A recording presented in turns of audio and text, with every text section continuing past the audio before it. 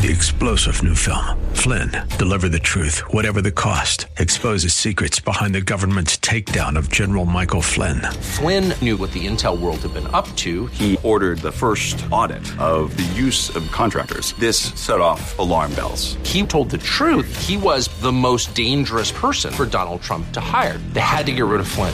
Flynn, deliver the truth, whatever the cost. Available now. Watch it today. Go to salemnow.com. salemnow.com. Lord, as we turn our attention to your word, we ask you to be our teacher and to transform how we think and speak and act by the power of your word and your spirit living in us. In Jesus' name we pray. Amen. Amen. And with that, Pastor Leighton Sheely begins a brand new series here on Study Verse by Verse, an outreach ministry of Church of the Highlands in San Bruno. So glad you've joined us for this few minutes of devotional time. I'm Mike Trout, and we'll get right into it in just a moment. Church of the Highlands is on the web at highlands.us. That's highlands.us. The ministry itself is on the web at studyversebyverse.com. Pastor Leighton is in the book of John, and he'll jump to the 13th chapter in just a moment after giving us a bit of an overview of chapters 1 through 12. Now, chapter 1 contains a prologue and introduction. Chapters 2 through 12 are sometimes referred to as the book of the signs or the book of the miracles because there are 7 miracles that the author describes Jesus as being involved in the course of his ministry, and his purpose is to introduce Jesus as the Savior of the world. He himself, the author, declares that in chapter 20, verses 30 and 31. He writes, "Now Jesus did many other signs in the presence of the disciples, which are not written in this book. But these are written, chosen, so that you may believe that Jesus is the Christ, the Son of God, and that by believing you might have life in his name." Chapter 12 brings to a close the first portion of Jesus' ministry, which was the public ministry of Christ. We find J. Vernon McGee wrote this concerning chapters 13 through 17.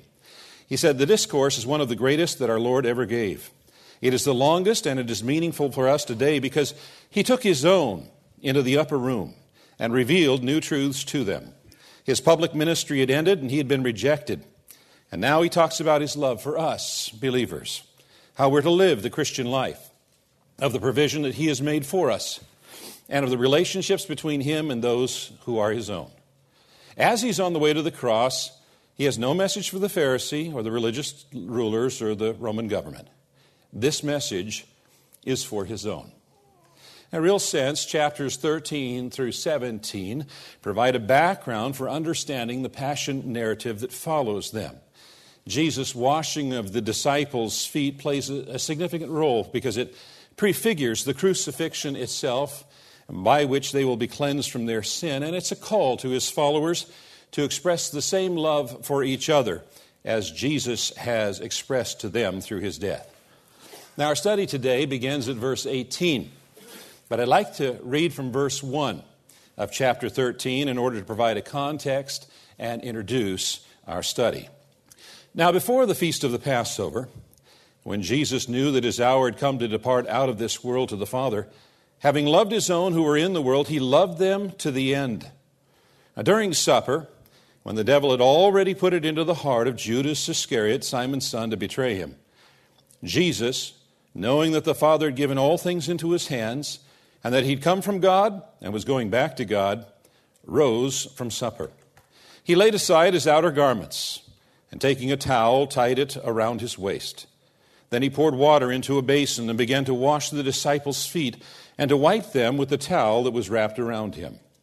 He came to Simon Peter, who said to him, 'Lord, do you wash my feet?' Jesus answered him, 'What I'm doing you do not understand now, but afterward you will understand.' Peter said to him, 'You shall never wash my feet.' Jesus answered him, 'If I do not wash you, you have no share with me.'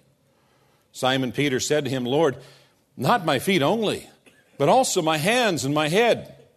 Jesus said to him, 'The one who is bathed does not need to wash except for his feet, but is completely clean.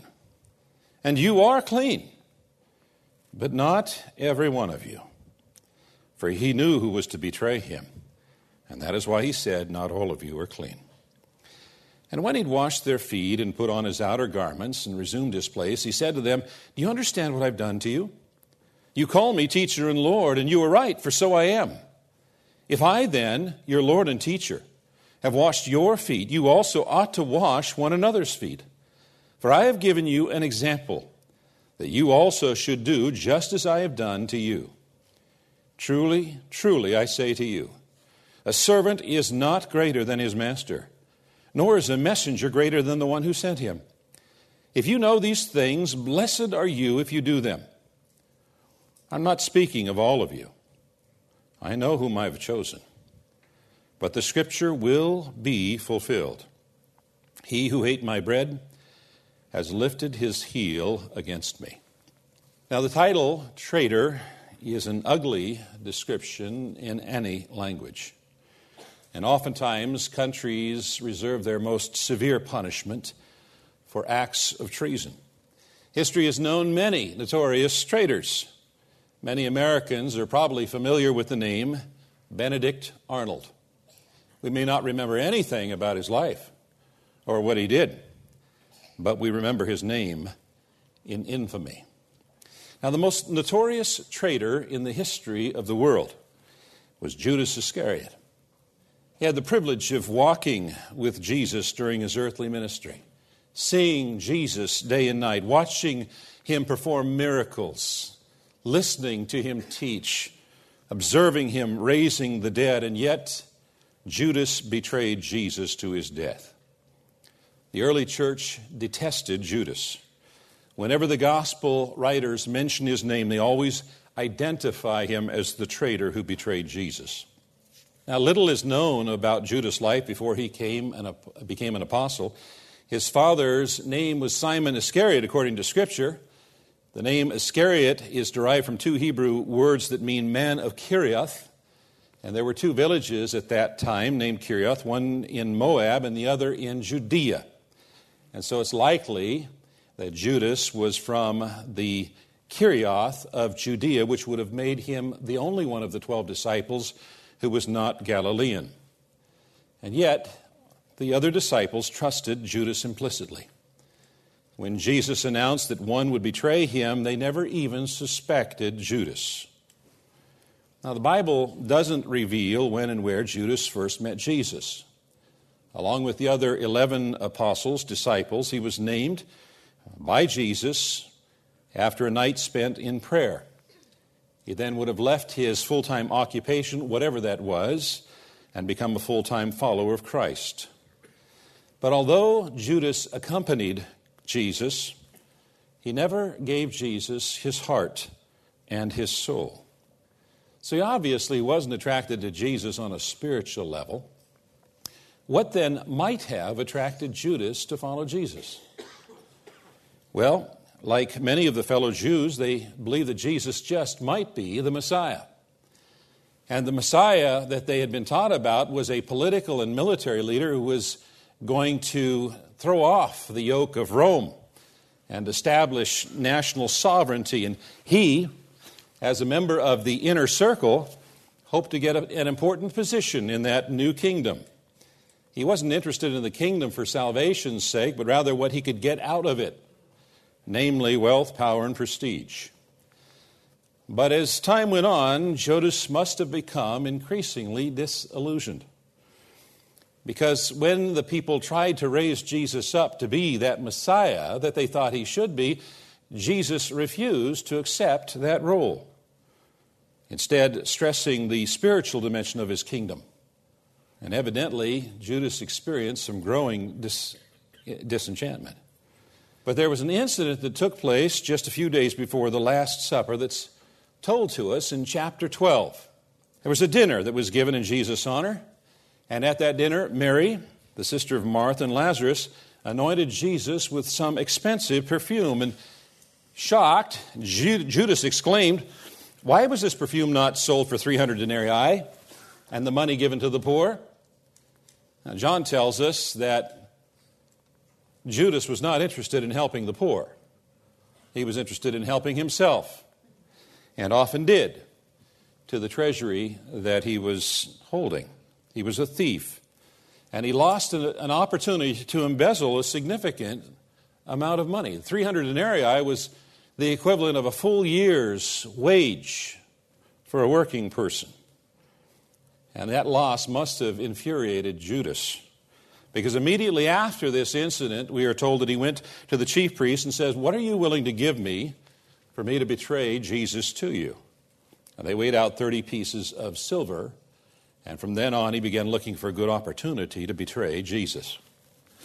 But his treachery wouldn't remain hidden for long, because Jesus would expose it at the Last Supper. Verse 18, I am not speaking to all of you. I know whom I have chosen, but the scripture will be fulfilled. He who ate my bread has lifted his heel against me.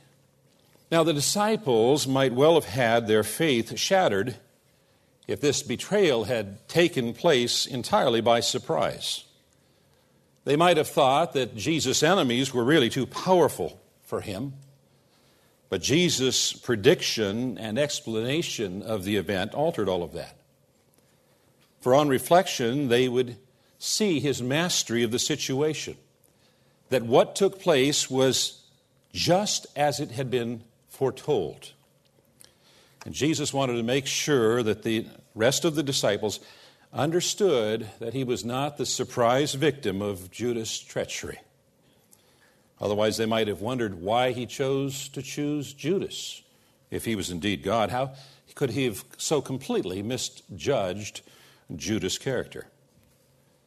But Jesus chose a betrayer among his 12 disciples in order to fulfill Scripture. Here, namely Psalm 55 and Psalm 41:9. Now, the context of Psalm 41 is in the aftermath of an unsuccessful coup against King David by his son Absalom, who was assisted by King David's dear and trusted friend Ahithophel. Ahithophel was a close companion of David, betrayed David, and then later went to hang himself. Judas was a close companion of Jesus, betrayed Jesus, and later went to hang himself. Both Psalms 41 and 55 describe David's experience, but they also point forward to the Messiah's betrayal.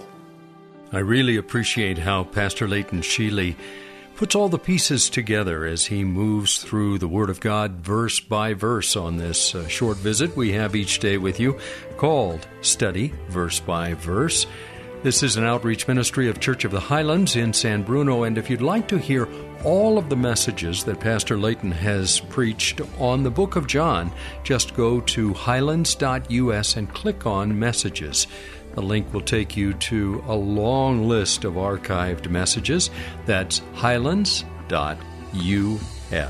Thanks again for joining us. We'll be back tomorrow at this same time, when we'll open the Word of God once again to the book of John and continue our study through the 13th chapter, verse by verse. 3-star General Michael J. Flynn, head of the Pentagon Intelligence Agency, knew all the government's dirty secrets. He was one of the most respected generals in the military. Flynn knew what the intel world had been up to. He understood its funding. He ordered the first audit of the use of contractors. This set off alarm bells. The explosive new documentary, Flynn, Deliver the Truth, Whatever the Cost, uncovers the facts behind this scandal. Flynn told the truth. He was the most dangerous person for Donald Trump to hire. I find out the worst enemy that I'm going to face in my life is right here in America. They took my assessment and they wanted me to change it. And I was like, I'm not changing it. They had to get rid of Flynn. With in-depth interviews, archival footage, and never-before-seen personal records of the man behind the headlines. I just felt like I was drowning. Flynn, Deliver the Truth, Whatever the Cost. Available now. Watch it today. Go to salemnow.com. salemnow.com.